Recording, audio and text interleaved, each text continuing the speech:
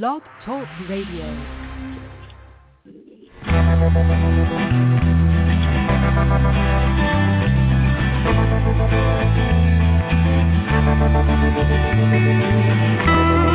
Stroll through the pictures, what I've left behind. Here once again,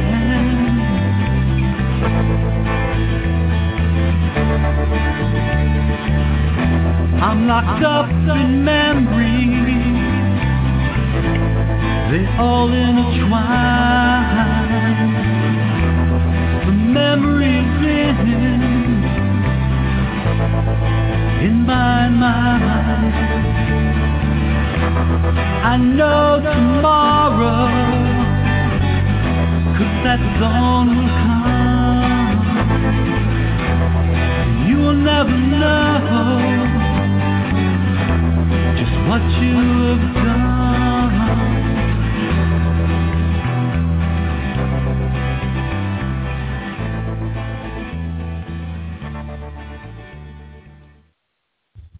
Hello and good evening. Welcome to the NAASCA Stop Child Abuse Now and Blog Talk Radio Show. NAASCA is the National Association of Adult Survivors of Child Abuse. My name is Victoria, and I'm your host for the evening. And my co-host, I think, is Ann. She isn't on yet. If not, I'll be answering the back lines. And we are on scan number 3252.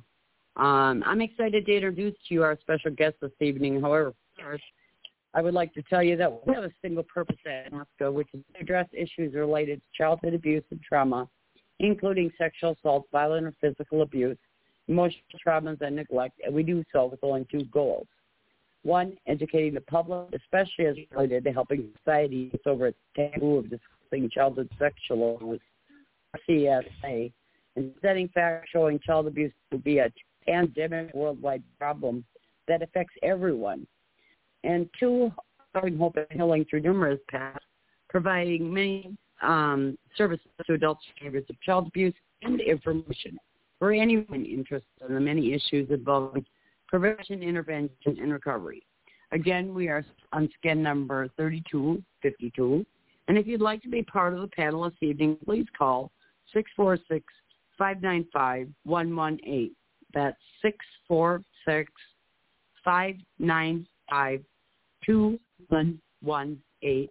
And my co-host or myself will be on the back line and ask if you'd like a question or have anything to say. We'd love to have you join us as our guest.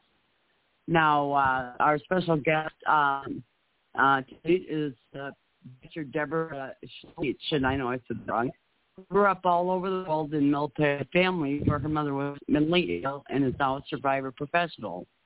Living in Pensacola, Florida, she's trained in ministry, mental health, working with substance abuse, and is trauma-informed social worker, all in one. She volunteers with many community organizations.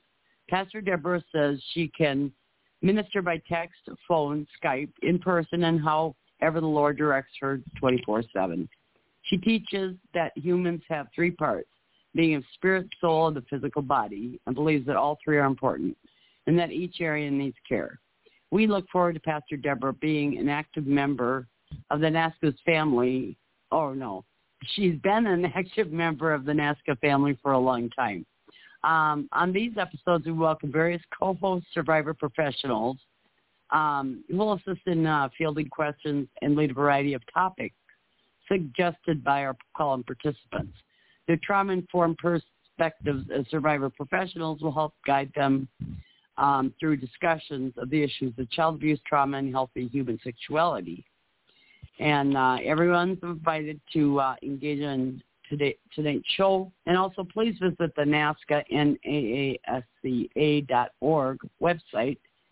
We've got about 42 programs on there that are worth really looking at. So without further ado, hello, Pastor Deborah. How are you tonight? Hello, Miss Victoria. I'm doing really well. Oh, that's doing great. Really good. Yeah, we're here in Pensacola, Florida, under a high heat dome. Our days are about 100 degrees and plus, but we have no hurricanes, no fires, no floods, no earthquakes. It's just hot, but we are getting through it. And, it's kind of hot. But I'm doing real well. I've been real busy today doing a lot of editing on videos and getting ready to do some more recording on some more teaching and things like that. Oh, and fantastic. So I'm doing real good. Yeah, doing great. Great. Yeah, I don't know if you heard, but I got a little girl, Bashan. I already, some people know that I have a male one that is my service animal. And anyway, she's 9 months old, and she went into heat for the first time. So I got these cute little diapers with little skirt on them and, the Velcro and all that. Well, apparently my male saw me put the Velcro on and just went over and ripped it off with his teeth. Yeah, the hormones. Yes, 40% chance you could get pregnant on one time. That's I said, correct. Okay, well, 1% chance. Right? Yeah, Well, those are very powerful hormones and pheromones in the animal kingdom, and also in that put off that helps the animals to reproduce and stuff, and very powerful and stuff. So, have we got any guests online? I don't see anybody on yet. Nope, just you and I. Okay. And then right, well, I also want to bring up something that I'd like some prayer from you and other people. I normally don't go on that my chart thing through my doctor because it just disturbs me so much. But I got a message that says go on it and look at your blood test results, and I went on it. And I have had stage 3 kidney failure, and the test that I just did came up stage 4, which is worse to me. And so it's stage 5 is where you do what's called dialysis, or you're on the list for transplant. Yeah. And I was on that when I first got kidney failure, and then it got better. And anyway, it got better. It went from 15 to up to 40%. Okay. So what prayer for? Diet, exercise, everything. Okay. All right, but, Victoria. I have to start drinking more water and taking better care of myself. And it's just a really hard thing to do. Well, here's the thing, Victoria. What I tell people, you can get kidney transplants, from other people and stuff. Very difficult. But you can do a lot. You can do research, on YouTube and on Google about how to help yourself have healthier kidneys, drinking more water. Here's what usually how I help people is you must have thought about, why am I still here? I had a lot of bad stuff happen to me as a child, a lot of trauma, a lot of ick. It didn't kill me physically. Right. It did some damage. Mm-hmm. But why am I still here? Okay, and you have to first ask that question. Then you must get the answer. And the typical answer is, you have a purpose. Now, spiritually, you have an enemy who wants to kill you. And if he can get you to not take care of your own body correctly, drink more water, eat right, exercise, blah, blah, blah, deal with your stress, he's happy. You're doing self-suicide by not caring about your physical body. And you have to come to a conclusion that I have a reason why I'm still alive. Here's how I do it. I've got I got a pacemaker. I have been poisoned, shot at, almost stabbed and killed in my own home, trying to help people. But I told this Satan guy, who's the adversary of God, who I serve, he cannot take me out. I have a purpose. He can hit me good, and he has, but he cannot take me out. Until I've prayed my last prayer, I have done the ministry I'm supposed to do, made my last video, did this, did that. Then I will decide when I will go.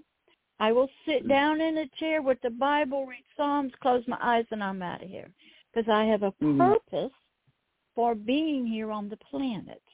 Now, it's an attitude. And from there, you can go and say to yourself, I have a purpose, therefore I will drink more water.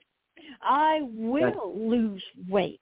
I will eat correctly. I will get a handle. No more excuses. If you don't do that, you are committing suicide. You're killing yourself. And nobody is going to, the doctors try to tell you, and we are lazy people. We make excuses. We don't want to change. We don't want to do anything. And there's a lot of counselors and doctors who know that about humanity. And I go, I'll just see you on the other side, because you won't listen to us. You won't study. You won't do what's right. If you smoke cigarettes and you won't give it up, if you drink alcohol and you won't get help, we look at you and say, well, just watch us slowly die. We have very little sympathy for you, because we've got young kids who are getting traumatized that they want to live. So our attentions, we're short. I'm just saying, so you have to learn. You don't use the NAASCA show to tell everybody about your personal health conditions. It doesn't help child sexual abusers to be healed. You call me personally. You mean not child sexual abusers, you mean child sexual abuse survivors. Okay, you don't use the show about your personal medical problems. That's not what it's for.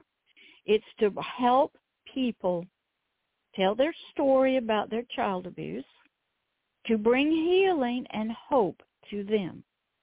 So what you would need to do is call me personally or a person, and then you can talk. But the show is about healing from child sexual or child abuse.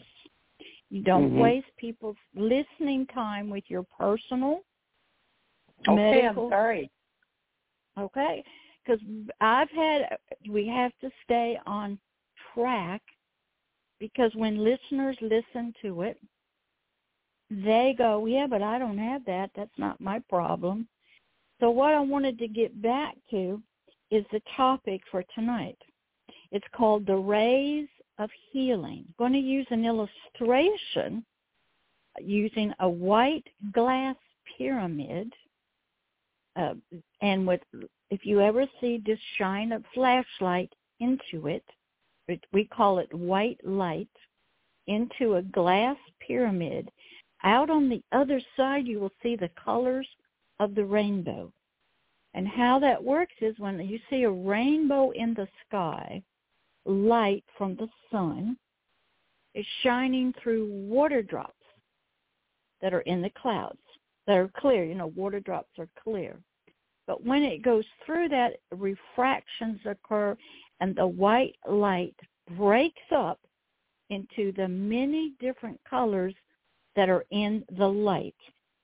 And I wanted to talk about how when, for somebody who's had childhood abuse trauma, teenage years, what is required and what is in healing.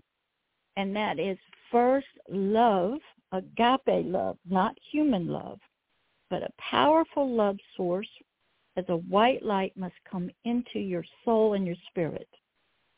It breaks out, and here's what you get in just love. You get a feeling of safety, a feeling of comfort, feeling of peace. You get an anchor to your self-image. I am loved. I'm valued. You get an image of yourself that you're wanted. Values start developing. You're starting to feel, whoever this person is that's comforting me with a bottle or the breast, changing my diaper, whatever that is. They're playing with me. Their touch is not hurtful. You're feeling safe, protected. You're feeling at peace. All that comes in love. So when a child does not get that in childhood and through trauma or abuse, all those areas that are in love are perverted, twisted, destroyed. Wounds come in that fester. Your image you're supposed to have of that you're a loved person or something gets destroyed. You don't feel safe. The relationship between this person is destroyed. It's perverted and twisted. There's no comfort. You don't feel safe. So when somebody goes and tries to seek healing, either from a therapist or different peer-to-peer supports or AA meetings or NA or inpatient hospitalizations or therapy, whatever they're trying, life coaching, something like that. Or if you get a good pastor or spiritual person, the person is seeking that a lot of things. Does that make sense, Victoria? Yeah, it does. Okay. All right. Yep. So how it comes in, if you can visualize light from the sun, it's an outside source coming through clear raindrops or a crystal pyramid, and you will see the colors of the rainbow break out through that. Because those colors, those different frequencies and of the light are already in the light. We call them wavelengths or different things of light. A lot of times, we see one level, but animals at nighttime, their eyes to see different frequencies of the light. We know there's different frequencies of sound. In agape love, which is not human, coming from an outside source, that's why you can never heal yourself. You can never have any kind of yourself that has been yourself in your soul or your spirit can never heal itself. It will do self-protection. It will create different images that it needs to be. It will find its own way of safety. And what happens, our enemy to healing, which there is one, he goes, I can't let that happen. I need to keep that person wounded, fearful, under my control, perverted in their thoughts, their concept. They can't develop. I don't want them to develop a normal, healthy self-image. I don't want them to feel protected by their spouse or a job or feeling safe. I always want them to be on edge. And I will use all kinds of things, and I'm going to relate it to your story, Victoria.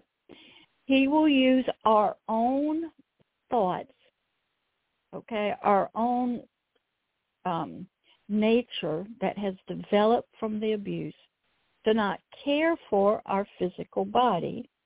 And even if we get a diagnosis of almost stage 4 or 5 issues, we are so stubborn, we complain, but we're not disciplined enough in ourselves to do what the doctors tell us to do. I live with one. He doesn't want to quit drinking. But then when the issues come up, the fear arises. So I always had a different personality, a different willpower that said, I mean, I got hit like you did a lot. But I knew there was something I was to do in this world. I knew I had one round, one life to do it in. And I had to stay healthy. And I had to, of course, we all have strong will. Everybody that survives child abuse, their will is so strong they don't die. I mean, they're hit pretty good. But then it comes to physical issues. The trauma's still working. We're still wounded. We still have issues. Some of it's genetics. Some of it's our environmental stuff. Some of it's our own choices we make for whatever reasons. And we die early. So therefore, whatever you were supposed to do, let's say, Victoria, in your part, if you were to be a powerful, strong advocate for NAASCA and helping people to wake up from not, realizing this stuff is happening, and to be a voice out here on the radio show that you can get healed, and there's many different support systems, and advocate for it. Do you think your enemy of healing and wants you to continue to be a voice out here? Of course not. He'd want you to know. Mm-hmm. Okay, so he's going to come after you. But he's already got your personality created, your values, what you think is important. And you go to the doctor and they give you a bad report. You get angry and people want prayer for it, but they won't gather the willpower and the discipline to do what the doctor says. They make all kinds of excuses. I've watched it in mental health counseling. I worked in rehab hospitals. I worked as a chaplain in the emergency room, in psychiatric hospitals, in homeless shelters. People are very stubborn. They don't like authority. They want to do what they want to do.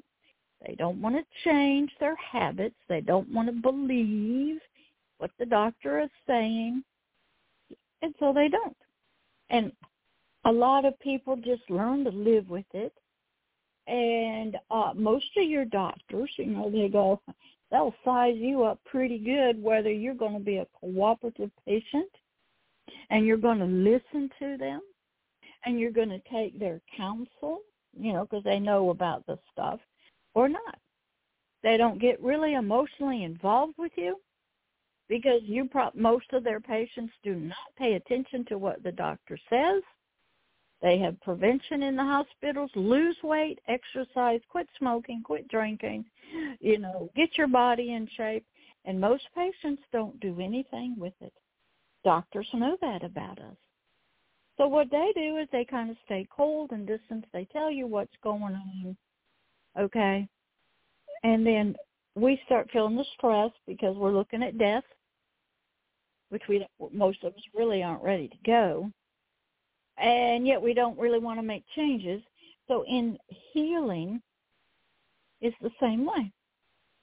Healing from childhood abuse, sexual trauma, rejection, bullying, whatever. You must have a person in your life that can help you get strong will and determination to make changes, to seek healing, stay in there when it's hurting. Getting kidney dialysis is not fun. I mean, you're going to give up hours and hours and hours and hours every single day, or every 2 or 3 days. You're going to sit in a chair, and that's all you're going to do. Life, as you know it, is over with, and you live under the sentence of death. But because we're so stubborn, we're very willful, and we're going to do what we want to do. We don't really, believe what they say. And a lot of people will just go to a pastor and say, pray for me, but they don't do anything. So I have worked with people that are like that, and as a pastor, it's like, okay, nobody's going to force you. I'll see you on the back end when you die and you get to heaven. Okay? I got to move on because I got young kids, teenagers, and they want to live, and you don't. So a lot of therapists are very cold. They go, you don't even want to come to counseling? Don't want to, do therapy? You're silly and goofy and don't want to talk about anything. You're wasting my time, and the doctors look at it. So you have to be determined to get healed. And how you get there is you must know you got a purpose. And you've got things like, for you, Victoria, anybody that comes on the NAASCA show, their job is to be advocates. Fight for NAASCA. Fight for the people to be aware of child abuse, promoting that there's help, there's healing, things like that. And then that's one lip. The other is promote healing. And you have to be able to say to the people, yeah, I've been there. Okay. I've gotten healed. And the reason I think I told this last time I was on there about why I had a pacemaker. I think I told somebody else. The reason I got a pacemaker is because I was ministering to a young guy. His name was Gavin. He grew up, sold by his mama to a satanic high priest. He grew up in child pornography as an infant, and he became a hardcore heroin addict, and God did a deliverance on him. And then a high priest raped him with a steel rod. He ended up in the hospital, had a lot of pain and everything, and he didn't want to take the painkillers because he was afraid he'd become addicted again and then become a heroin addict. So I said to him, I'll take your pain for you and your infection. We'll show you what the love of God is from the cross, what was taken from me and for me through a young man named Christ Jesus. I will extend that, and you will learn how powerful that kind of love is. I will take your infection that you're probably going to get on myself. I couldn't believe it that I would take and sacrifice myself for them, that I'm going to show you something. A few weeks later, I got an infection, turned out diverticulitis, went to my heart, got a pacemaker. So there are, when God will use, from the pastoral side, to help somebody believe that there's healing and hope, and there's a love, a son, sort of more powerful than they've ever imagined, that can come into them and shine all these different frequencies of his light. They can feel safe again. But one thing I always learned, Victoria, is anybody on the line, any guests? No, it's just you and I. Okay. I'll tell another story that helped. Candy, I was working with her. She was a great high satanic queen. When she was about 3 years old, she was born into a lot of abuse and disassociation. Her little spirit needed a protector. She created a disassociative part named James. He was a young, call him gang teenager, very powerful. So Candy's spirit needed rest, and she needed to feel protected because no human being, nobody, no human spirit, nothing was protecting her. So she created, out of the gift of disassociation, a protector named James. I ran into him, and I would talk to him with her voice on the phone or in person. And he would say, yeah, he'd been there, and he was Candy's protection. All right? The spirit wants protection. The soul wants to be protected from bad people, bad things. So what happened was, when I suggested there was somebody else that could be Candy's protection 24/7, he didn't believe it. I had to explain it. And I said, why don't we give him a chance? Of course, it being a pastor, that was Christ Jesus. I said, you go ask Candy. Now, James was a creation of Candy. Now, so I'm really talking to Candy, but I'm asking James, you go talk to Candy and see if she will give this Christ Jesus a chance to be her spiritual protector deep inside of her. So when I do ministry and healing with people who've had trauma and abuse, you must get their spirit's permission. If I talk to you, Victoria, and let's say you had, I don't know if you do, dissociative parts or multiple personalities, I'm very comfortable with all of them, but they represent, they're covering the core of you. So I could talk to one little part of you, but I'm really talking to your core that's listening. So I'm very respectful, and I'd say, why don't you go ask Victoria if she would be okay with something. A lot of the human spirits in spirituality are very frightened of healing, protection. They have found their own system, okay? They've got all these things, all these different lights protecting them. Sometimes it's in the world of spirituality, it's call them demonic spirits. In mental health counseling, it's different programs: post-traumatic stress, dissociation, multiple personalities. They're protections. They are the safe personalities that deal with people and places and trauma and fear and stuff.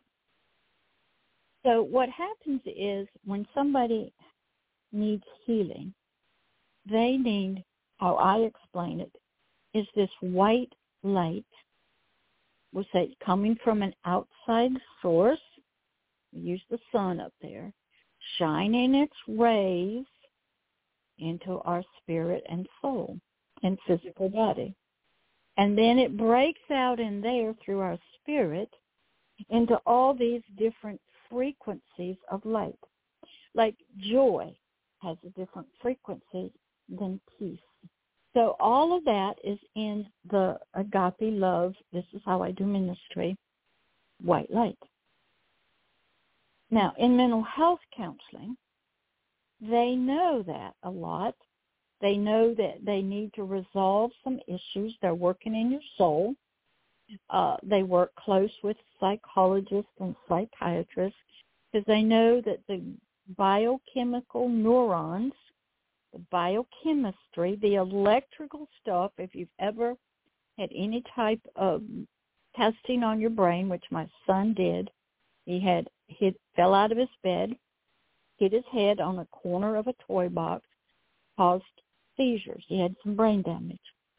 When you put on the stuff on your head and you watch it on these scopes, you can see that when you blink your eyes, you can see it. It's translated into electricity. Because really, believe it or not, in your brain, it's electrical chemical. And so and it's chemicals. It's electrical that's run. If you ever watch neurons, if you ever see any studies on the brain, it's biological. And so what happens is even a memory is stored in chemical, electrical form. And there are gates and doorways and triggers that let those memories come back. They travel our nerve system. So a mental health counselor should have had some studying in the vagus nerve that starts in the brain, that travels the body, and how it is stored and stuff. I was different because as soon as I got my license, I'm working in a rehabilitation institute with brain injury patients, spinal cord injury patients, people that have been burned by gasoline, stroke patients, people who something happened, they're laying, they cannot move, they're paralyzed, children, teenagers, adults, all kinds. That wasn't normal for mental health counselors. But I had to be able to work on a team with a physiatrist, that's a doctor. I got a lot of medical training, a lot of teaching. I worked with speech therapists. I had to understand how speech was affected, occupational therapists, physical therapists. I had to work with a lot of dietitians, cardiologists, urologists, nurses. Had to learn how to write in the patient's chart, to be on call. It was a tremendous experience I had never had in just, say, seeing patients in a one-on-one in your office. Then I had chaplaincy training in a hospital, spent the night in the hospital, patients, worked with the doctors, had to, all kinds of things. Be right there next to somebody who committed suicide and they're pumping their stomach. I'm with the emergency crew, the EMTs, the nurses. It's very intense, and highly trained people. So I had different experiences that I could see life and death happening all the time, and parents and children and teenagers. So when a person has had childhood trauma, and of course, I think I've talked with Bill about this, the adult childhood experience test, the ACEs. they discovered that if you had different traumas, maybe you had a parent die, that was considered an adverse childhood experience, parental divorce, sometimes even the death of a childhood pet. And at the far end extreme was, of course, sexual abuse, child abuse, something like that, neglect, bullying, things like that. And so what happened is, for a long time, people didn't really know how that affected people in their soul, childhood abuse. And that they didn't realize the wounds that it caused. And so hopefully people will realize this has been going on. People are starting to wake up. And Victoria, you've done, I understand, do an excellent job out there in the community with advocacy and handing out information. And we need that. They just had something about human trafficking, but childhood abuse sort of gets on the back burner. You don't hear much about it anymore. Even though it's going on, you hear it more in context with human trafficking. Yeah. Okay. But we want Victoria to be healthy. Right. Because we need Victoria's voice out there on the radio, out in the community. We need you advocating for NAASCA and healing. So I didn't mean to be rude to you, but I had to get to the teaching. We have a short time. And so Victoria needs to go and make some decisions about if she needs to drink more water, she got to drink more water. I mean, that's just the way it's. If you're going to complete what God is what I believe, and spiritual, God puts you here, let you live through that mess. Right. You didn't die. And here's how I address it. I point my finger, and I might look at my wall in my room, and I'll look over there and say, Satan, you and your evil stuff that came through somebody, you hit me good. You knocked me down, destroyed a lot, but you didn't take me out. You didn't kill me. You should have. Now I'm going to be your worst enemy. I'm going to be a voice of light and healing and truth. You should have taken me out. Okay? Yep. I have these different attitudes than most mental health counselors. I'm not very sympathetic. I'm going to get down to business. I don't want to hear people's stories. I've heard them. I've studied them. I don't need to hear them. We got work to do. Okay, I'll assess the situation. We got a broken leg. Well, we're getting you right in, sir. We're going to take care of it. There is no, okay, I know it's painful. We're going to take, and a lot of healers are like that. They don't waste time listening to stories. They already know the story. And we got to get you sort of like back out on the battlefield because there's war out there. And we need you to get healthy as quick as you can, mentally, spiritually, physically, so you can keep in the war. And a lot of victims of sexual abuse, they're sidelined. They're in the hospital, so to speak. They're wounded. They cannot help. You, Victoria, however you got, you back in the battle. Now Satan's taking another hit at you, okay, through this kidney stuff. So you can speak to your kidneys, you know that. You can say, I am so sorry that I have abused you and I didn't drink water and blah, blah, blah. I'm so sorry. I didn't care for you. You're my body. I didn't have enough love for my kidneys to do what was right. You can apologize. Okay, I've done that.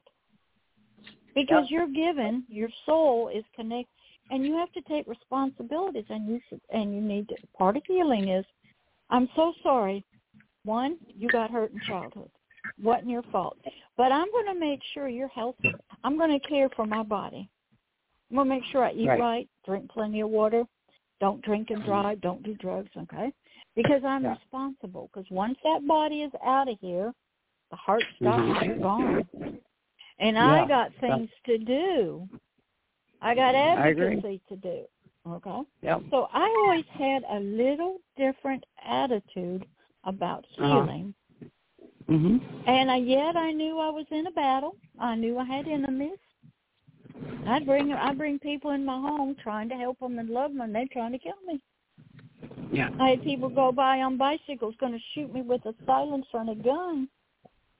Okay, when you start helping people like Victoria, when you're advocating and you're out in the community and you're speaking, there's some people out there that they don't like that. I want you to be silent. I know that. Okay? 100%. And they will work on you. They'll stand there, and you may not even feel it, but they can speak curses against you. Yeah. And they can blind you, and you don't drink enough water, and maybe gives me more energy. That gives me more energy to fight, actually. Okay, but I was told I had untreatable, inoperable breast cancer in 2000, and even the doctor said it was a miracle. You know, and having the doctor say it's a miracle to me is pretty amazing because some of them think they're God. Well, when they say that, they mean this is an act of God. Okay, yeah. And what that tells you is God has a plan for your life. Yep. And He wants you out there, difference. but you got to be healthy. Yeah. Because sick people don't listen to sick people. They need your voice strong. They need you active, not complaining, you know, dealing with, we're all going to have biological issues as we get older. We didn't have, eat right. I have learned you have, as you get older, you must watch what you eat. You must change your diet. You must drink the water. You got to get off all this other cokes and stuff like that, because if you're going to stay according to the Bible, you're given 120 years for your physical body. I believe it. Okay? And you hear a lot of people. But if you don't take care of the physical body, maybe you're ignorant, you don't have education. Well, you got to get some. Well, you go to the doctor and he tells you to do something and you don't do it because you're stubborn, prideful. He ain't going to tell me what to do. I know how to take care of my life. I'm going to do what I want to do. And that may have served you when you were younger to survive. But as you get older, you have to change your diet. I keep my husband on a schedule. I feed him healthy foods. He's 81. I'm 71. Okay, life slows down. We care for each other, but we stay. Now, we've had hurricanes, and it's stressful, but we stay on a daily schedule. We stop at a certain time. We keep the stress out. We stay away from family, okay, blah, blah, blah. But at the same time, you must learn to eat right. You can change. You must lose weight. So what happens is... Well, not me. I don't need to lose weight. I need to gain it. Not everybody needs to lose it. Well, there's a certain, for your body height and stuff, there's a range, and the doctors and stuff can tell you. But as you get older, and you sit more and stuff, now down here, we're sweating because of the heat. Okay. Yeah. If you are out where those hurricanes are coming or the fires, you're going to burn a lot of energy and calories in recovery and grieving. So you've got to have more high-calorie stuff. But the vagus nerve coming from the brain down through to the stomach, it is sending off the electrical, we'll call it current, neuroelectrical stuff into your stomach, so you get sick and you can't eat. And then, your body is burning energy. So because I had medical experience, and I could go to free diabetes education training, free classes, I learned a lot about we call it the mind, soul, and body connection, which you have to have. And, I watched as my father had died pre-diabetes, put him through the diabetes education class, and he wouldn't change his diet. He stayed on the salt, stayed on the pot pies, the canned soups. He'd go there and he'd shake his hand and go, oh, that sounds... He wasn't a cook. He depended on his wife who had passed away. He just wasn't going to change. Okay? And he died at 92 of congestive... He fell and broke his neck and survived.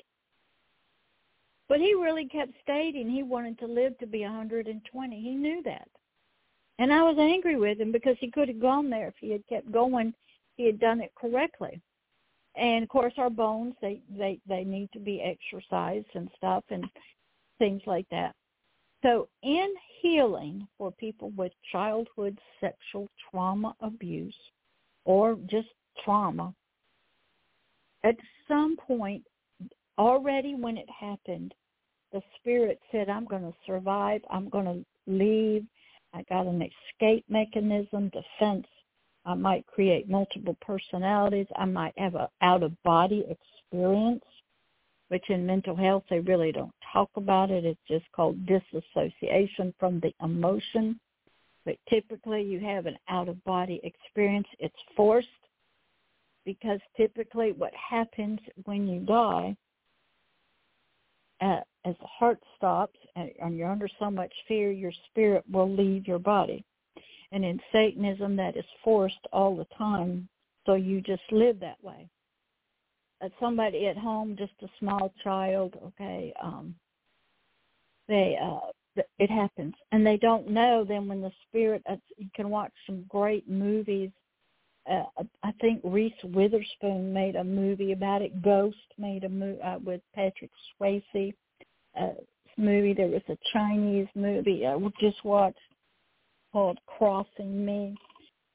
People in comas, people they leave their bodies, and then when their spirit gets back in their body, their soul has trouble remembering what their spirit until something happens and they get those memories from the spirit. So in healing, you have a lot of people who've had those experiences in childhood, and the memories are there. The disassociative parts are there, but they only come up every so often when they feel safe. I've worked with people that had just all different kinds, dark side ones, light side ones, out in the public ones. Just you may have girls, boys, teenagers, whatever. Some might think they're an animal or something like that. And so in healing, what has to occur is a source, we're using the sun, has to send its rays, like through the water droplets, the pyramid, so you can see the variety and the multitude of the different light frequencies and colors. That's when you look at the rainbow, you see that's white light from the sun going through raindrops in a cloud, or moisture shining out, and it takes on the form of the circulator. You get half of it. But you see a red, a blue, yellow, green stuff. That's in the light that's coming through the water droplets. So in healing, from a ministerial side, even mental health, they know a connection to a good therapist, support group, love coming from peer-to-peers, AA, something like that, love coming from a neighbor, a love coming from a friend, has all those rays of the different frequencies in it. And what you get from that, maybe with one person you feel safe physically, emotionally, mentally. I can tell you my story and you're not going to laugh at me or bully me. Another ray might be, I feel at peace with you. Candy's story was she could not feel protected by anybody. She created her own self-protection, James, a disassociative created part. from candy, a spirit. And so other ways that when I started learning, the master's level counselor never got any training in disassociation, multiple personalities. PhDs, a few did, but not many. Really, because what happens is you get diagnosed as a schizophrenic, bipolar, versus, at that time it was called multiple personalities. And so the master's level person, who are most of your primary private practitioners, they don't get that. Most pastors don't get any of this kind of training. Most pastors don't even get hospital emergency room training. And so in agape love, we'll call it the big guy in the sky, the sun, is shining his love down, but it's got to come into you, into your spirit, shine out all of its different rays of light into your soul. Protection, joy, peace. You get a connection. You build your self-image through love. And one of the best movies to see this at work, The Three Faces of Eve. When Eve was married to one man as Eve White, he was very abusive and dismissive. That kind of love wasn't going to do it. Eve Black was a party girl, bar attendant. She was a playgirl. None of those kind of loves were going to make. But because she wanted healing, because she had given her daughter to her parents, she didn't feel safe keeping her. She had to go to the hospital a lot, and she wasn't one. She wanted healing. She stayed in a motel to be closer to her psychiatrist so she could get healed, so she could get her custody of her daughter back. She got divorced from this first husband, and she ran into a man. She loved him. He loved her, and she told him, I have some medical issues. I'm under the care, and I can't get my daughter back until I get healed. And he said, I love you, and I will stay with you, and no matter what. That was the kind of love she needed. But she was willing to stay in therapy, gave up her daughter, get healing, whatever it took. She met with her psychiatrist frequently. I don't know if she was on medication.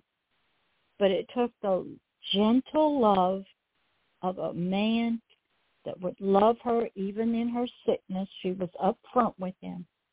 That was able for her to have this new part, Jane, be created, come forth, and the other two who are incapable of being in a deep marriage relationship with a loving man, both Eve White and Eve Black, disappeared.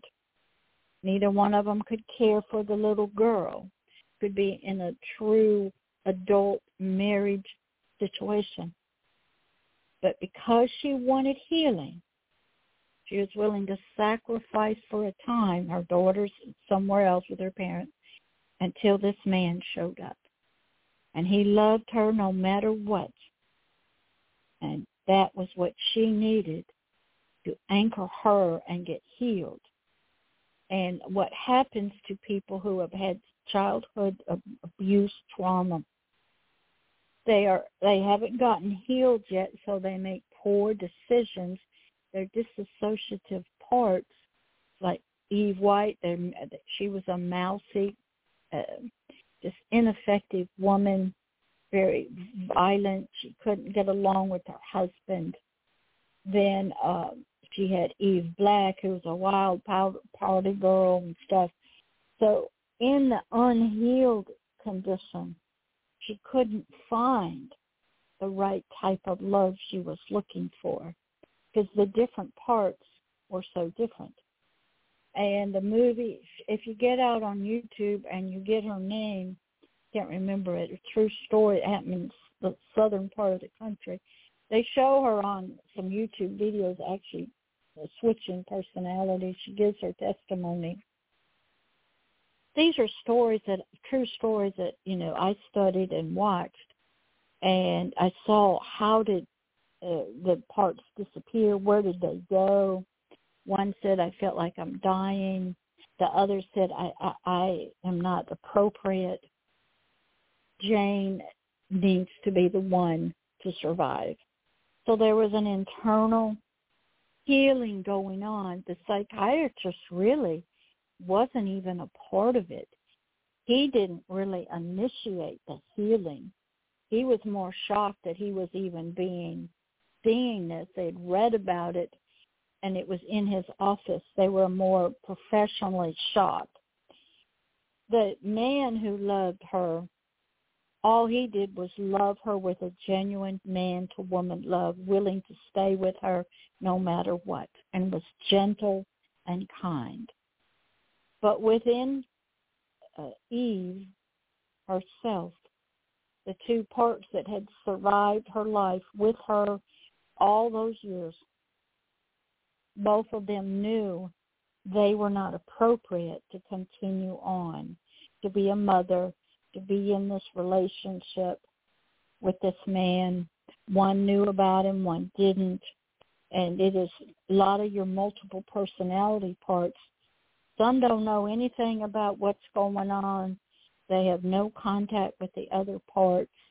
It was interesting because Eve Black would say she'd go out and drink and get drunk and let Eve White have the hangover.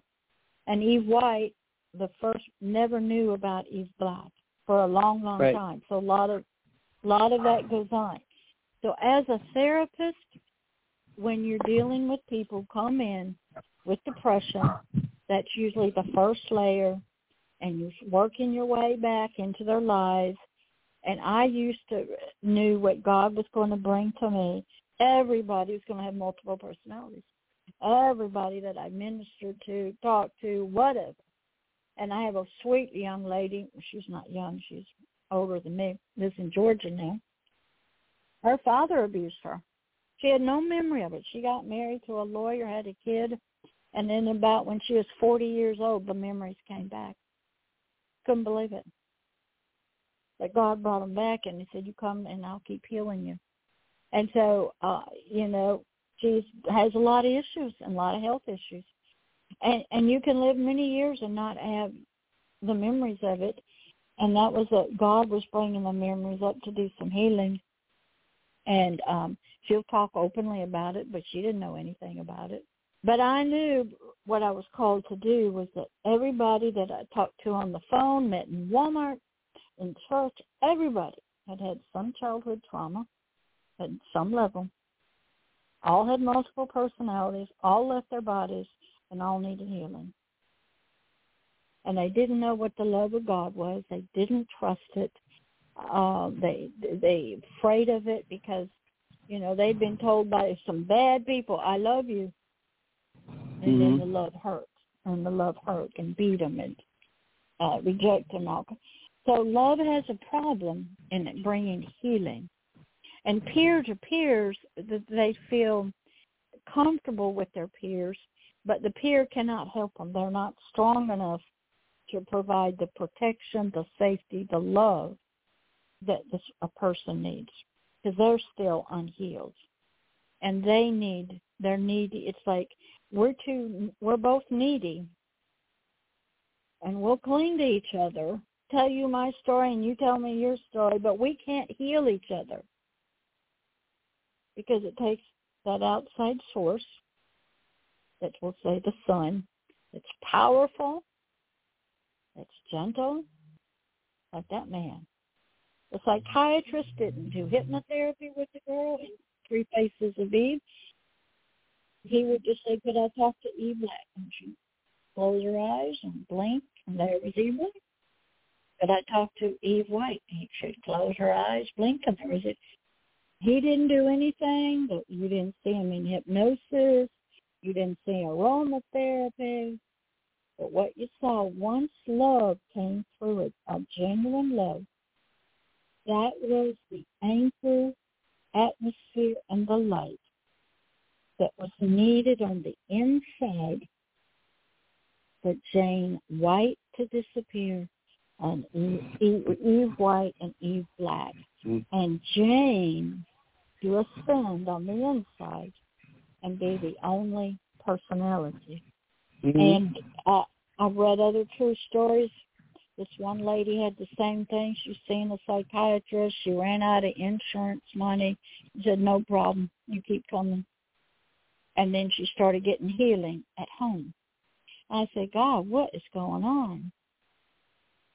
They didn't pray for healing. They didn't talk about scriptures. He says, no. But that psychiatrist had a genuine human love for her, not as a sexual object, not as a client, but as a human being. He said, that is the atmosphere. That is the light that I work in, and I will use it to defeat the person's spiritual thing that caused it. Right. And I'll get my that's what I had. I had a really, really good psychologist who stayed with me 13 years, and she retired. I had 31 personalities, and Victoria was created. I legally changed my name, and I don't have those personalities anymore. And what happened is, like I said, there are wonderful people that understand this, and but most of your master's level social workers they don't. If you're a marriage therapist, you're not going to get it. The state licensure does not ask any questions about it. Your professional organizations don't talk about it. We had one psychologist, or whatever you want to call it, and she ended up retiring after that.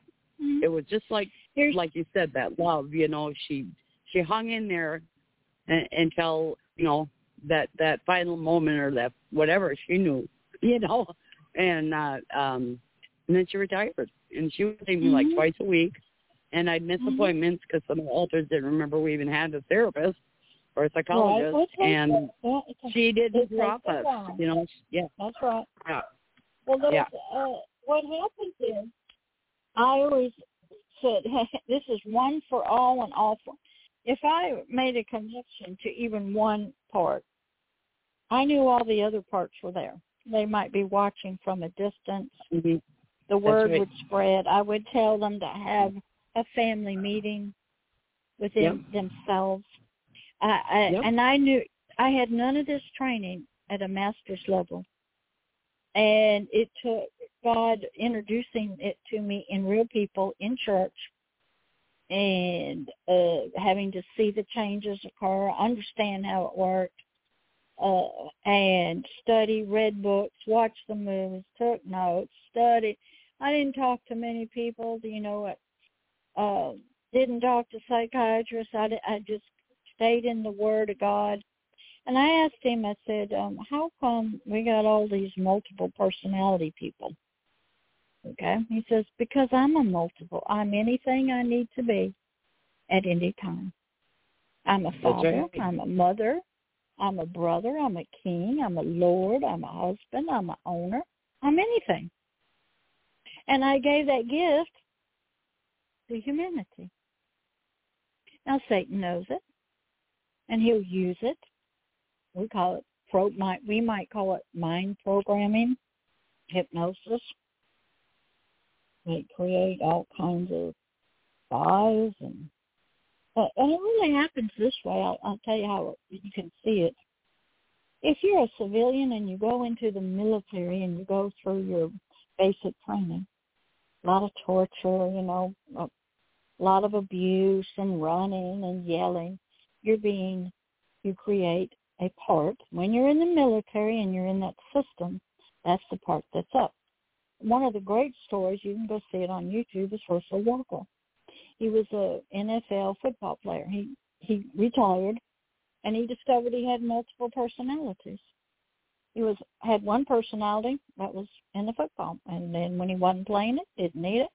And he has some great testimonies. And what you learn is our brains of our soul and our spirit are so amazing, so capable of doing this, and we don't even know we're doing it.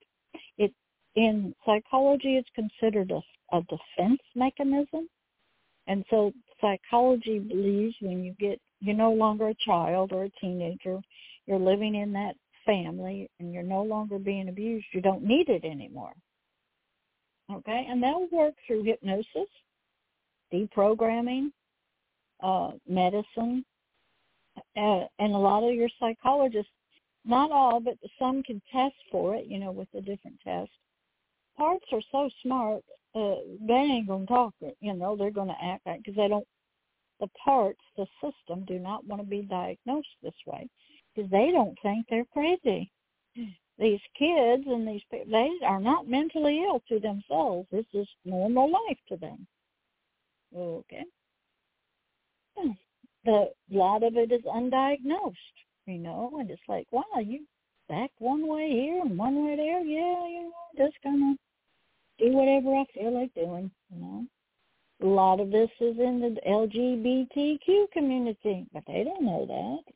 They're just going on their feelings, okay, all that kind of stuff, So what you do is to get to healing is you got to have an attitude. You got to recognize something bad happened to me, messed me up.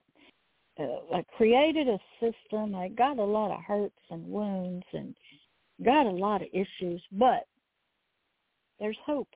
People that will help me. Got to find them. There's books and movies that will help me get there. But I got to know, why do I want to live? Why do I want to be healthy? What is healthy? I don't know. Aren't we doing all right the way we are? Yeah, we're getting along. Got a job, got a husband, got some kids. Yeah, but there's something wrong. But the system doesn't know what's wrong. It doesn't know a lot of times that it has different personalities. It doesn't know. Eve White did not know she had an Eve Black. Eve Black knew, but Eve White did not know. And if you watch the movie Sybil, you can see what horrendous parental abuse from a mother to a daughter looked like and what it created in her.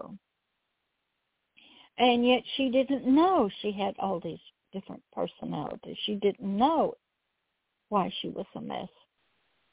And so that Sybil's got a book out, I think, and the movie that's out was, I think it's Sally Field and Joanne Woodward, who actually, Joanne played the Three Faces of Eve. So was a lot for me to study and learn, and like I said, none of this was in mental health counseling. No pastor takes any of this classes even in his Doctor of Divinity. You can see it in stories in the Bible. You'll hear it a lot in history. If you study and look for it, there's a lot of people that are wanting the world to know this is a result of abuse, and trauma. And what happens is, like I use the military. When you're in the military, you create a military personality. Then when you retire, okay, and you're no longer in that system, you really don't have a personality to deal with family, regular society. You have to create one. And what happens is, the system you're in, and it creates the new personality. Are there any listeners out there, Miss Aunt Victoria? No, not yet. Nope. All right, it's 8:10. Why don't you do your announcements or about the number to call or whatever you're supposed to do? Sure. If people would like to call in, the guest call-in number is 646-595-2118. And you can ask Pastor Deborah any questions that you have or make any comments. And we'd love to have you call in. We're on every Monday through Friday night at the same time. And you can, all these shows are pre-record, are archived. So this is 3,000th 252nd episode of the NAASCA Scan Show. And so we hope that you go back and listen to the other ones, too. We have had a lot of interesting guests and discussions in the past as well. Well, I got some good news to tell you. Okay. I've got, on Sunday, I achieved 37 years sobriety from drugs and alcohol.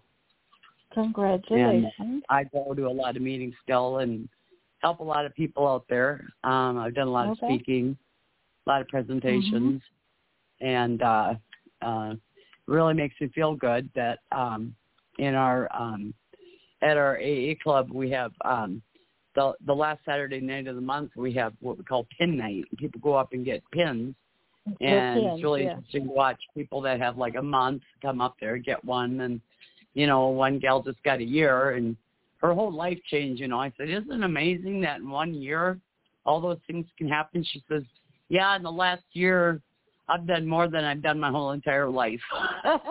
But she was young, but still, it was just really cool to see the transformation, And, that's how I feel. What happens is drugs and alcohol are used as painkillers to bring comfort, peace, dull the pain. Then what happens? Well, it was my coping mechanism. It was how I coped. My family coped that way with all kinds of issues, and it just that sounded like a good idea. It looked like a good idea. Okay. Well, here's what it does. It goes into the biological body. It changes the chemistry in the biological body and the brain. Therefore, from there, it affects your thoughts. Okay? It's your thoughts that are causing you the problems. You can't settle them down. You can't find the peace. So you're looking for peace and comfort. And so somebody over in China used to be opium. And you would just get in that drug state. It was a biological.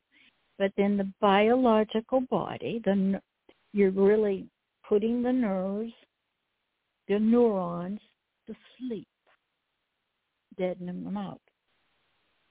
And then as they are waking up, when the pain starts, and you can't take the nerves waking up, okay, it's a different pain if you don't have it than from the trauma and the abuse. So then what happens is you become physically addicted, but you also now become mentally and emotionally addicted for the peace. Can't stand the pain of the nerves waking up. And a lot of mental health counselors don't acknowledge, never volunteered with drug addicts, never did that, okay? So they don't know the connection, the mind-body connection, okay? And it is a coping when you say, I'm seeking something I don't have, peace. When I drink, I'm with friends, or if I drink, I need just to slow down. My stress level's too high, okay? Because you don't have the inner peace in your soul. Well, for me, it helped me to forget, and I also felt like I always had this hole inside me, and I didn't know how to fill it, and that seemed to. That's right. But then all of a sudden, it didn't work anymore. And that's right. So what happened is it switches. Listen, it switches to a biological disorder. Your nerves, your brain. It's like you're being anesthetized. And you really like that because you don't have to think. That empty hole, you don't have it anymore because you're zoned out. And then you get used to that, and you kind of get peaceful once, okay? And you sleep, okay? And when things start waking up, okay, but we don't realize what we're doing to our brain. We're killing neurons, killing cells, doing damage to the brain. We don't know that when we're doing it. And the body. And your body. And the body, We don't know that. Okay? And then when we start waking up from it, we're so addicted to it physically and emotionally. To get to how I explain it, it's like your first shot of heroin. It's the most blissful, peaceful rest you've ever had. And I never did heroin. Right, okay? right. But I was in a church revival. Keep chasing that high. And the thing is, but you'll never get more. Yeah.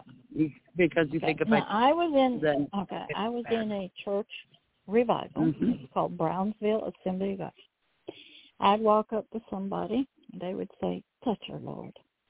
They put gently on my forehead, and I'd fall flat down on my back. And for 2.5 hours, it was like I was on the most deepest heroin trip ever. The peace that was there was tremendous. Okay? I became addicted to the peace of the Lord. He called it the glory blanket. Couldn't move my body. Couldn't open my eyes. It was so peaceful. It was God touching my spirit, loving on it. Just like somebody. So I understand drug addicts. Used to do a lot of drinking. I understand alcoholics. But that gets into the body, right? Then you have medical, biological issues. Okay? And what happens, cigarette smoking, same way. It's a stimulant. It's a depressant. It changes the body. You get addicted. Now, on top of all your childhood trauma and all those issues, now you got a biological, medical addiction going on. Double whammy. And so before you can really start dealing with your inner issues, you got to deal with the outward stuff in the physical body, AA, NA, something like that. And that's where a lot of people don't realize that AA was started through Jesus Christ, Christianity, not Catholicism, not Islam, not Buddhism, not Scientology, but Christianity, Protestant. Started by Frick up in Columbus, Ohio. Went to his house, beautiful house. Went to his little gatehouse where they had the meetings. Excellent place. And what happened was, you're going to get to that there's a higher power called Christ Jesus, God, that I need him in my life, and only he can do this. And he's going to require me to forgive people and do some things. And it has stayed that way, except a lot of people have now just put in whatever higher power they want, okay? And it went into, I think, Cocaine Anonymous and Narcotics Anonymous and Gamblers Anonymous. And no, Gamblers Anonymous doesn't use the 12 steps. No, they don't. Okay. I've been there. But the thing, you can see when you bring in a higher power, a system of forgiveness, working through stuff, peer support that supports you, that have walked the walk, been through what you've been through, and come out the other side, it works. Mental health counseling isn't like that. You don't get that. Your mental health counselor don't say nothing. They're not with you at nighttime. They're not with you throughout the years. There's no medals. They don't give out any medals. They don't do anything. Totally different. Because they're, different type of system. Can you use both of them? Yes. And are they both important? Yes. And if you got to be on psychiatric medication for a while, it's okay. And God can be working while you get that brain calmed down, get things sort of calm in there so you can think or read a book or you can eat right. Sometimes people's, as you know, when you get on alcohol or drugs, you don't have a healthy diet. Your system is totally messed up. Right. And if you don't, when you eat, you're drunk when you eat.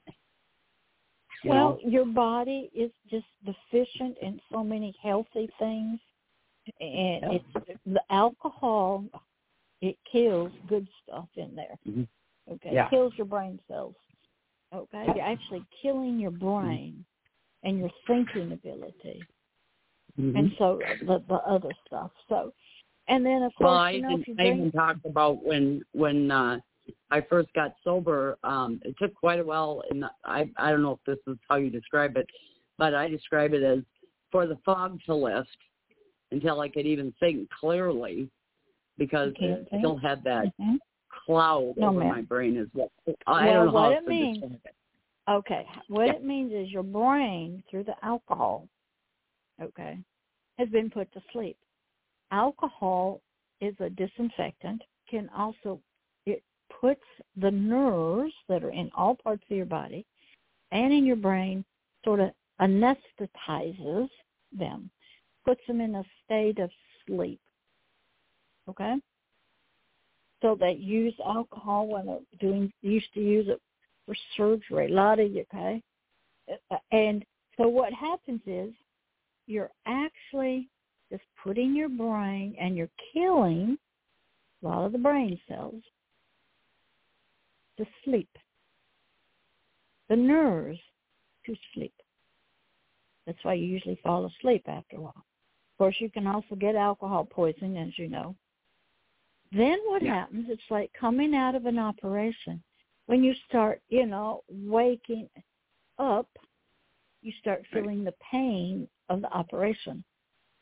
Right. Okay, but when they're doing the operating, they need you to be still, quiet. Okay? So what happens is that our bodies get addicted. I think Michael Jackson used to do propofol, and he had a doctor that would give him this anesthesia so he could sleep at nighttime. Yeah. Okay? Because he couldn't sleep. When you're an entertainer, you're up late at night doing shows and stuff, and your adrenaline's going on, your hormones, your sugar's flowing, and now you got to go to sleep, and you can't do it. So he would take propofol, I think it was, and he overdosed on it because his doctor didn't watch it. So he was really basically anesthetized. So taking alcohol does that, and you feel free on your way there, and you're happy and stuff, and then you kind of pass out. And most trauma people can't sleep at night. There's too much going on the inside. Their parts come up that have been down all day, and so they don't get the rest, and it dulls the pain. And then, of course, sometimes if you are around certain types of abuse, they use drugs and alcohol to keep you subdued. And so they don't want you active. They want you just compliant. Okay? Yeah. And so, when you get there, child abusers, a lot of them, I don't think Three Faces of Eve or Sybil ever really drank. They're okay, Eve Black did. She danced and would drink alcohol and stuff to have fun. But it wasn't to dull the pain. That was her personality. And I have known so many people. So healing people from abuse takes a dedicated, educated therapist or psychologist or pastor, and to, like you said, stay with them, know what's going on. I don't have to ask anybody any questions. They don't have to tell me their story, because I knew the kind of people I was going to be doing ministry with, the Victorias of the world. And it didn't matter if I was in Walmart. It didn't matter where I was. On the phone, YouTube, Victorias of the world. And I already knew what was there. I knew how to deal with them. But I had to get educated. I had to get experience. And I had to know that was my calling. Like for you, every time you go and do a community work advocate, you're speaking to ignorant people, and you have a job to do out there. And you just know these people don't know nothing about this. Well, I've had many people come up to me in AA and thank me for things that I've said, and just say that I was a blessing, and that that I give them inspiration. Because I talk about breast cancer, that could have gotten me back out there. All right, we got 5 minutes. I want you to do this on your own. When we hang up, I want you to point your finger at a wall and say, I will hear the doctor, I will listen to him. I will drink more water. You speak to your kidneys. You ask them to forgive you for misabusing you. You speak to the enemy of healing, the enemy of NAASCA. You point your finger and say, you should have killed me because I'm going to be your worst enemy. I will live and declare healing. And my kidneys will. You declare your kidneys to get healed. You speak to them. You say, if I need to drink. Okay. You do it's inner work you're doing to yourself. Right. You're talking to your body. You're listening to the doctors. And you're going to speak to your enemy that tried to take you out in childhood. And you say, oh, boy, you ain't getting me off the battlefield. Yeah. Okay, I got a war against you, whatever you want to name it. All right, it is 8:26. You got 4 minutes. Close out the show or whatever. Yeah, well, thank you very much. I appreciate you coming on again, and you're very dedicated to this Blog Talk Radio show, and I really appreciate it. I do want to read something that we read at the Zoom meetings, and it's called the NAASCA Serenity Prayer. And it's, please grant me the serenity to stop beating myself up for not doing things perfectly, the courage to forgive myself because I always try my best, and the wisdom to know that I am a good person with a kind heart. And I like reading that. It's just very simple, and it means a lot. It really does mean a lot to me. And then we have 3 times a week we have Zoom meetings, Zoom support group meetings, that people can find that on the website. And we have a lot of educational material too. And so if people are listening that are not survivors but want to spread NAASCA's message, there's a lot of information on the website as well. There's information for parents that want to talk to their kids. That's right. That's right. You know, healthy touch and that. And I've shared a lot of that with people that are not survivors, but they'll say, well, I'm really concerned about my kids. And it's like an in to say, hey, we got something on the NAASCA here's what website. you want to do. You want to realize that you're to keep doing that. So if you address your kidney issues, you do what the doctors say, do some research, drink your water, and you declare that you still have purposes. You ain't going out yet. You got work to do. Okay, well, thank you, Pastor Deborah. And we got like 90 seconds, so I'm going to go ahead and play the end song. Thanks, everybody, for listening. And you can listen to all the shows, and have a good night, and we'll see you on the radio tomorrow night. Thanks, everyone. Bye-bye. I'll know tomorrow, 'cause that's gone away.